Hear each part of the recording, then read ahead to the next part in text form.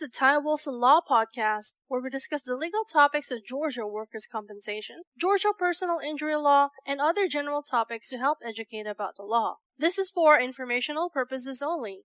We do not represent you until we have a written agreement to do so. Our goal is to provide helpful information and to educate listeners. If you have a specific question on a Georgia legal topic, feel free to contact us toll-free at 877-960-4585. Now, without further delay, here is Ty Wilson. We got a question the other day.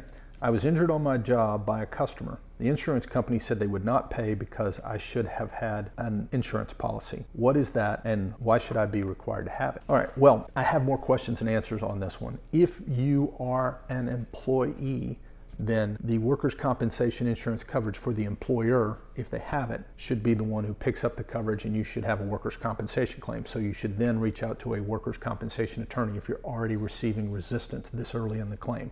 You've got a long road ahead. If you're an independent contractor, you have to provide your own workers' compensation insurance coverage. So that could be what they mean. So the difference is being an independent contractor versus being an employee. Stay safe. Thank you for listening. This has been the Ty Wilson Law Podcast.